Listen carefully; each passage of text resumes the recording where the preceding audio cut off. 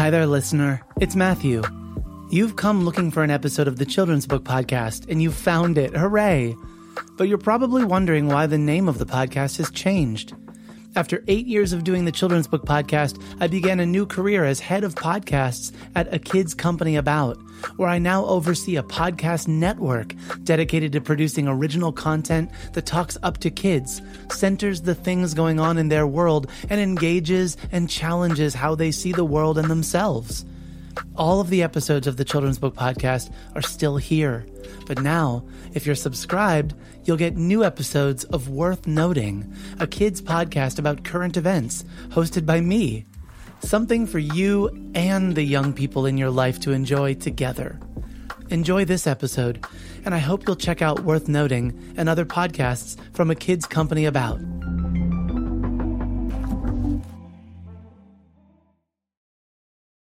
Support for the Children's Book Podcast comes from the Little Feminist Book Club. Little Feminist wants to help you diversify your child's bookshelf. Each box is built around 1 to 2 books of the month that feature strong female characters and/or people of color. Their books are selected by a team of teachers, librarians, and parents. I recently received a Little Feminist Book Club box, and my 3-year-old and 8-year-old loved it. There were activities, a book to read, stickers, conversation pieces, discussion points. It was wonderful.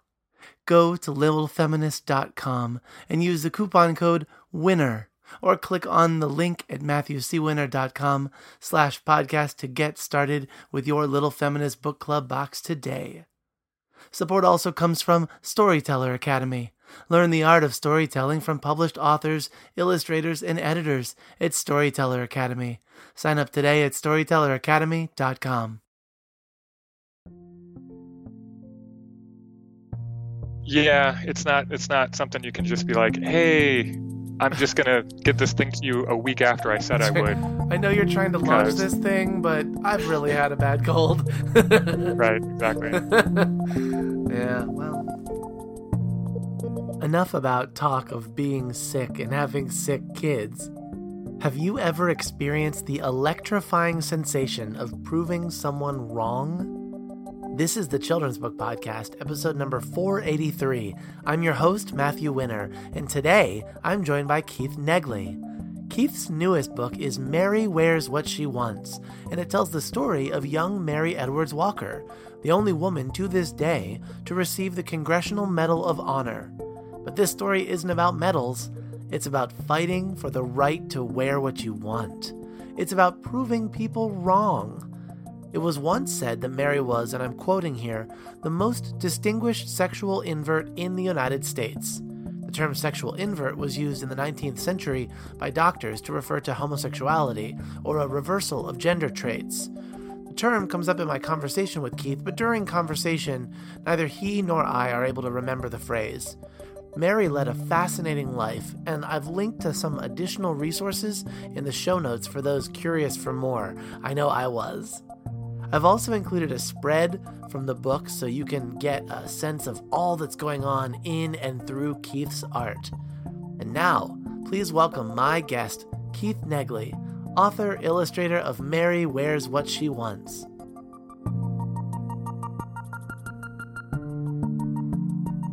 Hello, my name is Keith Negley. I go by he, him, and his, and I'm a editorial commercial illustrator by trade, I guess, originally, and then I've been transitioning into picture books the last few years. I do a lot of work for the New York Times and the New Yorker, and now I've got a few books out. My first was Tough Guys Have Feelings Too, came out in 2015, and My Dad Used to Be So Cool the year after that. And now I have my latest book, Mary Wears What She Wants, which is coming out January 15th, this year, 2019. And you were a previous guest. It was so fun to talk to you for, I guess our focus was Tough Guys, but I know at that point at least, I had read My Dad Used to Be So Cool, and just loved it. I love your print work. I love your, the limitation on color that you seem to be drawn to, or at least it feels like you're drawn to that. It's what my eyes are drawn to whenever I see your art. Oh, well, thanks. Yeah, it's always a struggle with color, honestly. And most things I work on start out full color. And then as I'm working on it, trying to get the entire book to feel cohesive, I start pulling colors out one by one that I feel like don't make any sense or just to my eye just is clashing. And then eventually I come to a stop point and I realize, oh, I only have three colors left in the entire book. Yeah. Um, it's almost it's not like I don't know. It's almost I mean I really do appreciate minimal color palettes for sure, but when I see it when other people are working that way, but for me it's not even like I'm shooting for it. It's just it's almost like I don't think I can handle full color palettes, and so I just whittle it all down to the point where I feel like I'm handling it, if that makes any sense at all. I think that there's a lot going on with the way that you manage your colors, especially even most recently in Mary Wears What She Wants, because you're also playing with texture. But before I jump into nerding out over the art, why don't you just introduce this book, Keith? When this episode comes out, your book will also be out in the world. People will be able to find it. So tell us a little bit about what happens in Mary Wears What She Wants. Yeah, so this book was inspired directly by this incredible woman named Mary Edwards Walker. She was alive in the mid 1800s, and she did a lot of amazing things that I couldn't even go into in this one podcast. But she was a really big activist in dress reform at the time, and dress reform was a term used for women that were fighting for their rights to wear pants, to not have to wear dresses. So not everybody realizes that there was a time not that long ago that women weren't allowed to wear pants. And whenever I'm reading this book to kids, their eyes always like bug out, like they just don't understand, like, what are you talking about? Women weren't allowed to wear, girls couldn't wear pants? Like, are you crazy? But it's absolutely true. And the dresses they were forced to wear were not very comfortable. They had, multiple layers. They were very stiff. They dragged on the ground, which picked up all kinds of stuff. And they just weren't very sanitary. They were uncomfortable. They were hot. So Mary, she spent a lot of her life, advocating, giving speeches, writing, traveling all over the country, pushing for the right to wear pants. And she would go to these towns a lot of times and get arrested for wearing pants. She made her own clothing, which was modeled after menswear. She would wear a top hat and a suit. And she was a real rebel rouser. She just caused a lot of problems because people were just very uncomfortable seeing that. That's the part I can't wait to share with children as well. This notion that she got arrested, and very willingly. She knew that she was breaking the law, but her message was stronger than these laws that she found to be ridiculous. Yeah, well, and a lot of times, well, I shouldn't say a lot. I did really deep as far as I could to find like court records or statements by judges and things, and there was only one that I found where the judge just kind of threw it off, like when she would come to court and he's like, okay, she got arrested for wearing pants, like why is this a big deal? And he threw it out. Like I think the common consensus at the time was it was this unspoken rule that everyone understood and everyone kind of knew it was silly, but at the same time nobody wanted it to be challenged. So she was the first one to kind of really stick it in people's faces and point out their hypocrisy. And so once they got called out on it, they realized, okay, I guess this is kind of silly. But it didn't take some time for, it to come around. I mean, I think even at the time she died, which was the early 1900s, it was still pretty provocative. But I should probably digress because I didn't actually talk about the book itself. Well, I wanted to. If I could just point out though as you were about to jump into talking about the book, I admire that for this great life that this woman had and all the, you have an endnote of a back matter paragraph that goes into a little bit more of a biography that covering her whole life, a more expansive biography, but you do choose to focus just on her childhood. And I think that by constraining the focus that much, it allows a lot of space to ask questions about how she grew up and who she grew up to be. So I wanted to tell you before we get too deep that I really appreciated that focus on this. But go ahead, tell us a little bit more about when you read this book to kids. What story do they encounter? I think they get a kick out of just seeing a little girl kind of speak her mind and speak out, and just having conviction. I think that that's something I thought would resonate with kids. I think a lot of times, I know for my son, he really enjoys to prove me wrong. Like it's one of his favorite hobbies. So anytime he has a chance to point out that I'm wrong about something, he doesn't waste it. So I thought it'd be really fun for kids to read a book about a little girl who goes around and points out like how wrong everybody is. And so that was kind of the impetus for it. That's why I focused on her as just a little girl. I just wanted it to be a really simple story about pants. And that's why I have to say it's inspired by her because honestly, there's no stories of her as a little girl doing these things. It's really more modeled after her point of view and the life she chose to live and her attitude. And it's her kind of embodied in this little girl, Mary, who goes to school, who decides to wear pants and goes to school one day, and the whole town freaks out. So that's what that's about. And I think kids just get a really big kick out of. There's a few spreads where Mary finally turns around and just lets them have it, and I think those are really fun for kids to see.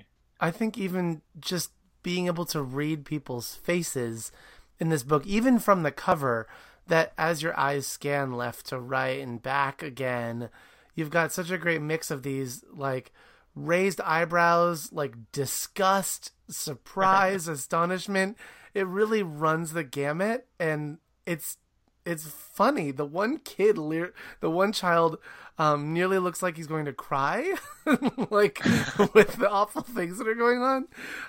It's just funny. I like it. But actually, I wanted to ask you one other thing because I had the privilege of sharing your book trailer, and I came to understand that it's possible you and I were first exposed to Mary's life the same way.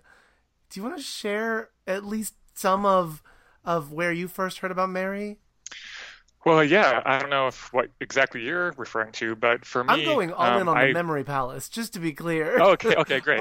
So there's the podcast called The Memory Palace, which I absolutely love. I love it, and I've been listening to it for a few years, and there's one where he focuses on, which is, if anyone doesn't know, it's this podcast by Nate DeMeo. It's pretty well known, I think, at this point, but definitely go check it out on iTunes or wherever you get podcasts.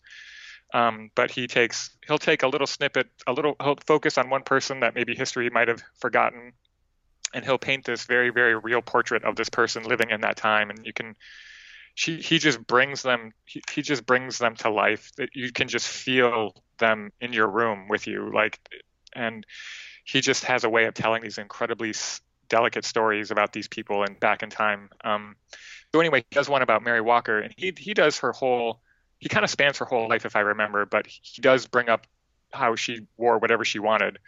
She wouldn't let people tell her what to wear. And that was it just struck me like this, like, wow, what an amazing picture book this would make. What a great story for a picture book, not being able to wear pants and her going around wearing pants and the whole town freaking out about it everywhere she went. I just thought that sounded like such a great idea. So that was the impetus. That was really what brought me to Mary and me researching her life, and then putting it together as an actual book pitch. And then at the time that I started working on this, there was all the news was breaking about laws being passed that would keep transgendered students from using the bathrooms that they wanted to use. Yeah. That they identified with. And it just kind of reinforced this story that it should be told, because I kind of feel like there's some overlap there with the LGBTQ community. Mary Walker, her sexual preference is a mystery. We don't really know who she identified as or how she identified. She was married briefly. She got divorced, but she also lived with another woman for a short period of time, and then she spent most of her life alone. She also did a lot of writing and made it very clear how she felt about men. So, so anyway, it's a mystery. But there was a term that they were using back then. I wish I would have written it down for this podcast. But she was like a gender. There was a term that basically meant transgender back, but they were using it. It was a term that was used back in the 1800s, and I can't remember what it was, and I'm sad I didn't remember it or write it down. But people didn't consider her to be quote unquote straight, if to use a term we use today. So anyway, going back to the whole transgendered bathroom controversy, it just dawned on me that this is in some ways, this issue that we're reliving right now about letting people just dress how they want and just be who they want to be, and is still very controversial, even though this is an issue that Mary kind of tackled over 100 years ago that we've been dealing with since the 1840s. So it just that gave me that much more confidence that this is a relevant story today to be told. I was struck by that as well. This notion that we might read this book and think how absurd it is that a girl couldn't wear pants. And so just the act of putting on a pair of pants was this strong act of defiance. But yet there are all of these moments that children have opportunity in their lives now to be just as defiant, to stand up for what they feel like is their right. And it is their right, but there will be the world, including adults, telling them that it's wrong. Just that strength that I feel like we can pull from Mary's life. And then through the way you've told her story, children can see themselves directly in it and see that strength and just consider what little change they might make to make themselves feel more comfortable and perhaps invite others to be more comfortable as themselves as well. No, absolutely. And I think, Mary's, her whole issue was about comfort. Like, women have a right to be comfortable too. That whole dress reform thing. And it sounds so simple, but at the same time, it's so revolutionary. Like, everybody has a right to be comfortable, to wear what they want. I mean, I would love for people to read the book, for a little boy to have this book read to them, and for him to connect the dots and just extend that to, oh, I have a right to wear a dress if I choose to. If that's what I need to wear to feel comfortable, in my own skin, that is my right, absolutely. There's so many places we can go. And I think not only of all the things my brain is thinking around in clothing, but then also if we stick with children, just thinking like, look in Mary's time too, how schools have changed, how desks have changed, and how, what does it mean to be comfortable in order to help you learn, in order to help you feel like you're in an environment where you're welcome.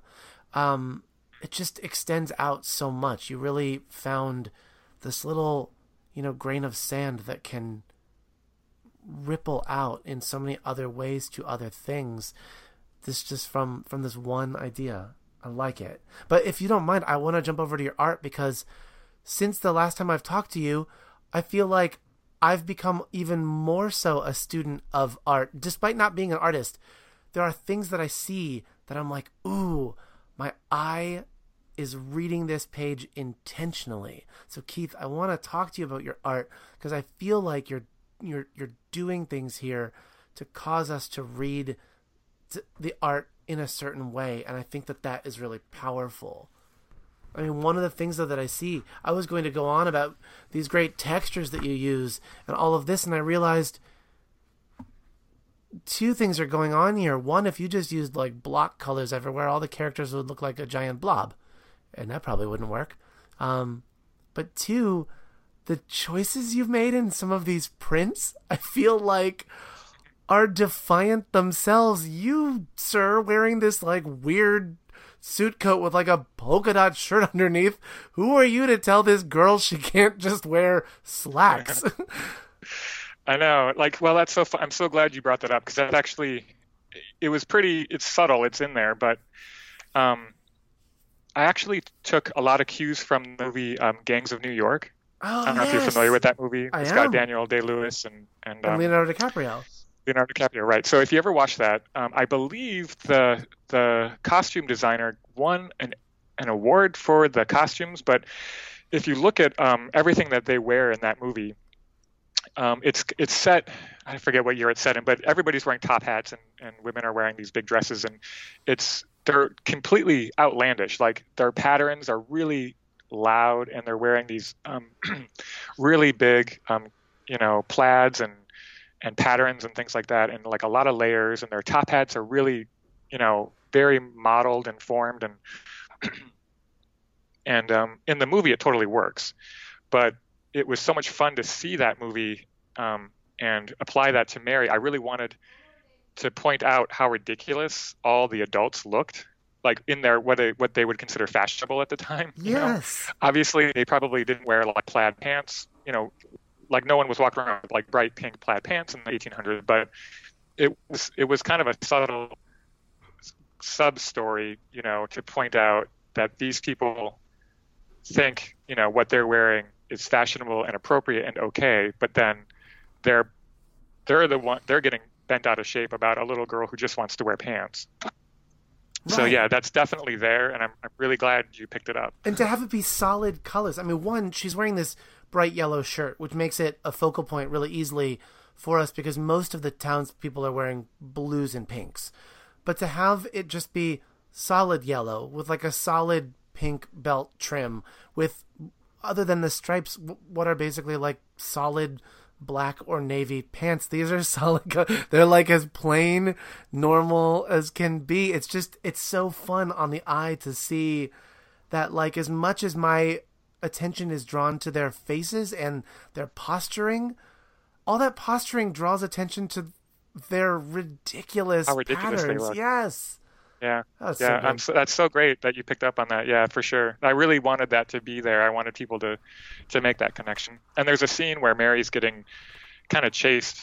And they're all holding picket signs behind her. And it's just this big mob, and it's just a crazy, obnoxious, clump of patterns and colors overlapping, and just angry faces, all going after this like little old Mary. And so it was just important to me. I just wanted them to look completely outlandish and ridiculous in their own, almost like the ridiculousness of their expectations of Mary to be mimicked by the ridiculousness of what they're wearing. Yes. I like too the way that your language in your text is just so, it feels conversational to a child or among children. I really was drawn to that because it just makes the story go so fast. Do you mind if I read just an excerpt to you? No, go for it. You share, this is going to be the part where Mary is in school wearing a dress and makes the decision to step out for the first time wearing pants. It reads, Mary thought it should be different, and she had an idea, a very daring idea, a great idea. Mary liked it so much, she went into the town to show everyone. It was kind of a big deal, and not everyone liked it. It's unnatural, said the lady in the polka-dotted bonnet. I'm simply shocked, said the man with the pinstriped hat. And when children saw her, it was more of the same. You're going to regret wearing pants, Mary Walker. They all said, no, I won't. Mary said back.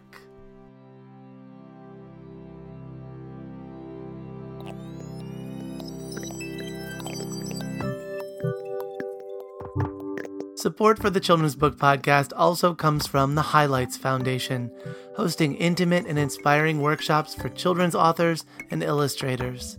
Thinking about writing for children? Or have you always wanted to write a children's book but aren't quite sure how it works? Join us March 21st to 24th, 2019 for Everything You Need to Know About Children's Publishing, a crash course. and learn everything there is to know about the children's publishing world, including how the publishing process works, how to know when you're ready to submit a manuscript, how to find which publishers to submit to, how contracts work, the editorial and marketing process, and a whole lot more. And you'll hear from a number of people in the industry who can help to understand the process. Faculty includes Harold Underdown, Leah Henderson, Rachel Werner, Allison Green Myers, Lindsay Barrett George, and me. Yep, I'll be there too. Registration is now open. Visit highlightsfoundation.org. And from Viz Media. Viz is excited to announce that Pokemon Adventures, the most popular and longest-running Pokemon comic, is now available digitally. Visit viz.com/Pokemon to read a free preview of the beloved All Ages series. That's viz.com/Pokemon. Even in the text, hopefully the listener can imagine that this is a child considering wearing these pants and then going out and doing it, but to have even in the text calling out, like, said the person with this ridiculous thing on or this atypical piece of clothing on. It's great. Yeah, it sounds great when you read it. Well, yeah, I mean, you're also calling things that we don't wear anymore, like wearing a bonnet, wearing a pinstripe hat. These are articles of clothing that if we saw one person wearing them today, now we would think it looks ridiculous, but also we can reverse it. Wear a bonnet today. Rock your bonnet and see if you think it looks awesome. Like, do it.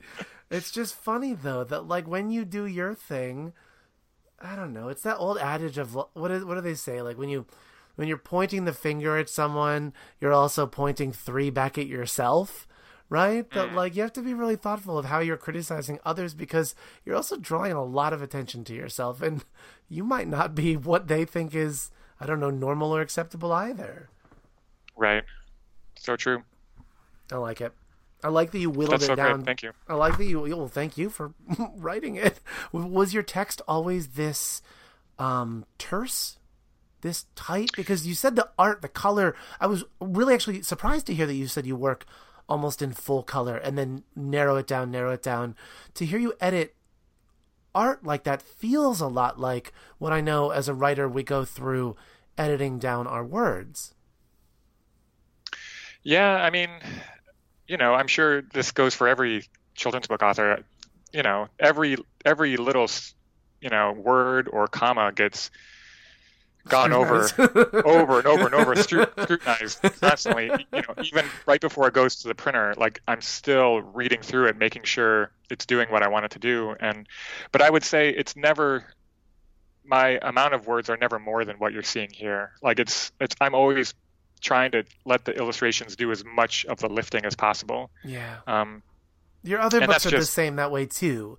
That it's very, it's driven by text that supports the art, but allows the art to really have its own chance to be in the spotlight as well.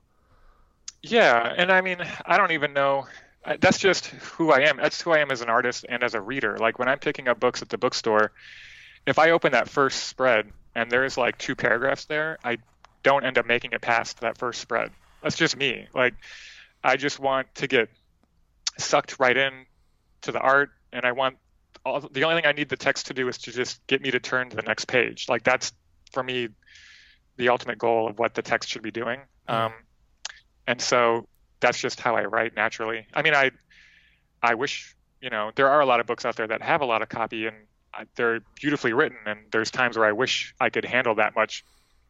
But honestly, just for the bit of type I have here, the copy I use here, it's already enough. It's as much as I can handle. When you started with the art, was pink? I'm going to hop back and forth here, but was pink always a focal color? Because there's also a scene where, when I'm reading it, I feel like the pink actually makes a statement, whereas in the rest of the book I would have just said, oh yeah, those are the 3 colors. It's like pink, blue, and yellow. But then there's this one page where Mary is at home on the bed with her dad after having this hard day, and Dad is just sort of saying they've just never seen a girl wearing pants before.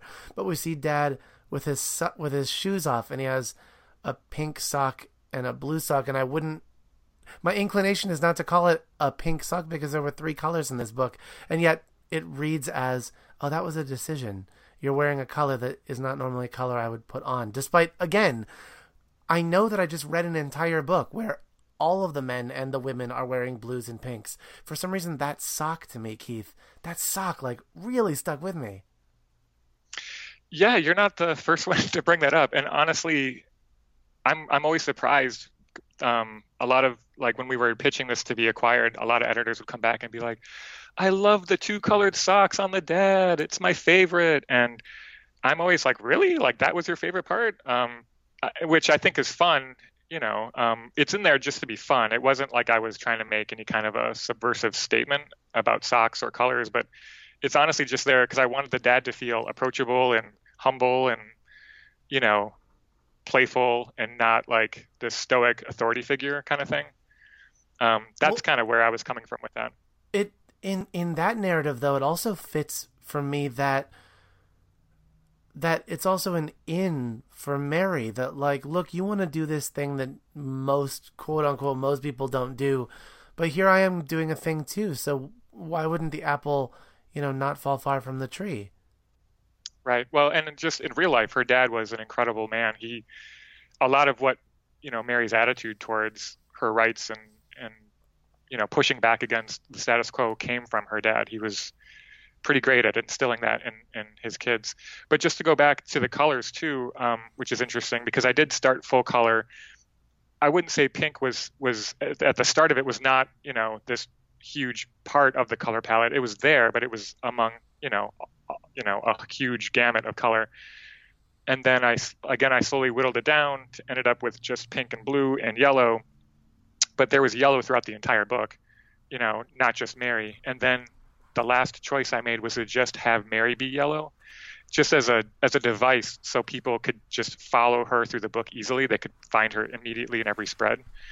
And then that was just a purely design choice. And then when I went back to my editor and the art director on the book, they commented like, oh, wow, we love, you know, how you made everything blue and pink, these typically gender-oriented colors, and Mary's the only non-gendered color. She's yellow, you know, and at the end of the book, everybody's, I don't want to necessarily give it away, I don't know, but everyone has yellow now at this point on the very last spread. And honestly, that was so just a purely design choice. But when our editor came back and was like, oh yeah, this is so smart the way you did this, I was like, oh yeah, I totally did that. Yep, that was what I did. Like, it's a happy accident, but it reads that way. Yeah. I read the yellow as well. In the context of imagery, I read it that she was a light. For whatever reason, my brain, it should have, but my brain didn't go to gender. It should have, because pinks and blues would read that way. But for some reason, to me, I saw her as a light, that she was illuminating, and that they weren't ready for her light until the end, when you can see the light reflected back on them. But I love that notion too, that it's wearing these like gender typical colors. Yeah, I thought. I don't know, Keith. I thought front to back, you did a really beautiful job. I love a picture book that reads this smoothly, that I have to restrain myself from turning the page too early, because I know this book. I want to go fast, but the kids that I read it to don't know it yet. I have to slow myself down. I like books that read like that. That's fun. That's cool. Awesome. Well, that's a great compliment. Thank you. So we talked a ton about Mary and her life and your decisions in text and in art and what parts of her life to share. Is there anything that we didn't talk about, that I didn't bring up, that you want to make sure listeners hear? I'm watching our time. Before we go, before I ask you that last question, I thought just if there's anything we missed, that I would give you a chance to share it. No, I don't think so. I mean, we really hit all the notes that I wanted to get across. I thought it was awful that they were throwing rocks at her, just so you know. I know that it's like fully, it felt right. I was there throwing rocks or throwing eggs or throwing whatever. They were eggs actually. Because when you see them on her, it's, as I'm flipping to it now, I'm realizing that you can see the spots. Well, that actually happened. Apparently, there's a story that kids actually. Mary was a school teacher for a little while, and her kids from the school were actually throwing eggs at her. Isn't that crazy? Could you imagine the students throwing eggs at you? All those Or children? like them having they feel like they have the right. The right, like, the yeah, power, she's wearing or whatever. pants. Yeah. I mean, it's also like Safety. it's a power thing too, that you're not just attacking with words. Now you're like physically attacking her. But you gave her. Yeah, that was important to me to put that in the book. I wanted that in there because it actually did happen. So I mean, it's like I said, like, this isn't like based on real events necessarily. I mean, it's inspired by, but I did try to put as much as I could from Mary's real life in here. She actually mentions one of the lines at the end where, she's like, "I'm not wearing boys' clothes. I'm wearing my own clothes." Like, that's actually a quote that Mary says in real life. Yeah. So I appreciated that on that page you gave her strength. You gave her, on her face, she's angry, she's frustrated, her eyebrows are like pointing down, she's cross, but that sadness, that not defeat, but reading the other emotions doesn't really come until she's with her dad, when she's back at home, where it's a place where she can feel or be who she wants to be. So all of that just really read really well for me on the art. I really appreciated that.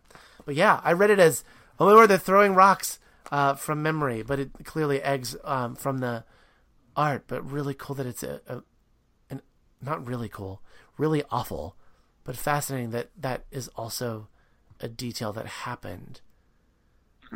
Anyway, Keith, it's great. You did a great job. I'm really impressed. Thank you so much. That means a lot. I know you read a ton of books, and so just to hear that it gets your approval is a huge compliment.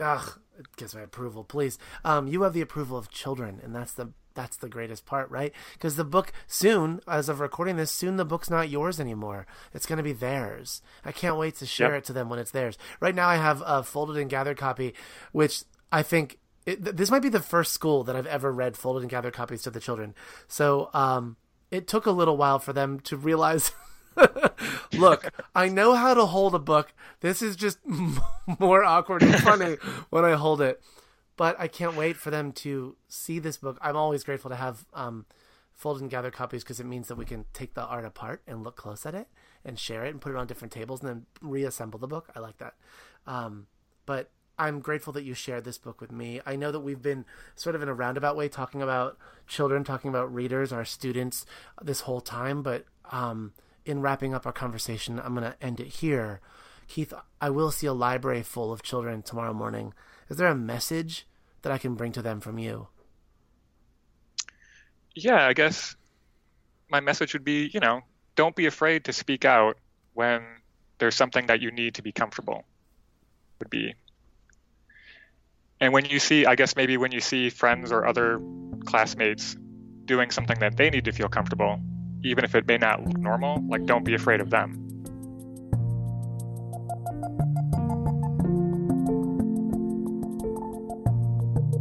This is Darshana Kiani, children's author and book blogger. Want to find out the latest South Asian books and children's literature?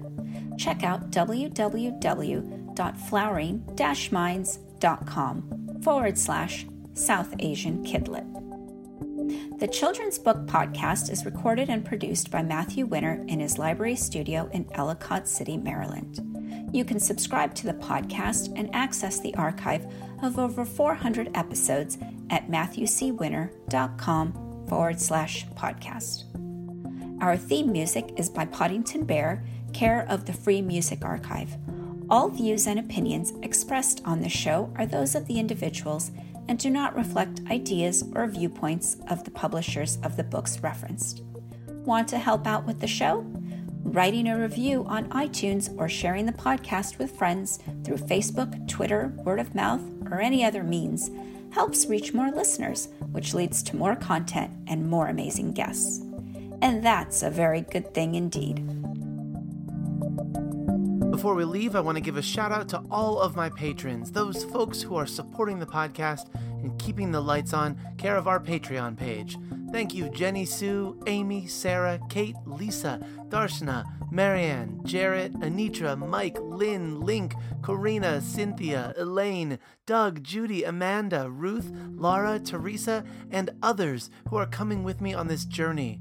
You're welcome to come with us too. Just visit patreon.com/MatthewCWinner and pick the support tier that's right for you. Teamwork makes the dream work, and each of you are helping to provide the tools necessary to make this podcast even greater. Thank you. We know you value what you put in front of your kids, especially when it comes to screens and podcasts. That's why we're excited to share a new podcast from our friends at Sleepiest, creating bedtime stories to help your kids fall asleep fast. Hello, Abby here. If you've got children and find bedtime's a struggle, I'd like to tell you about Coco Sleep, a children's story podcast designed to make bedtime a dream. Coco Sleep turns a chaotic bedtime into cozy bonding time. The stories are delivered in a pace that gently slows. Rumour has it that no one's ever heard an ending. So search Coco Sleep on your favourite podcast app and let's make bedtime a dream. That's KOKO Sleep, and I'll see you there.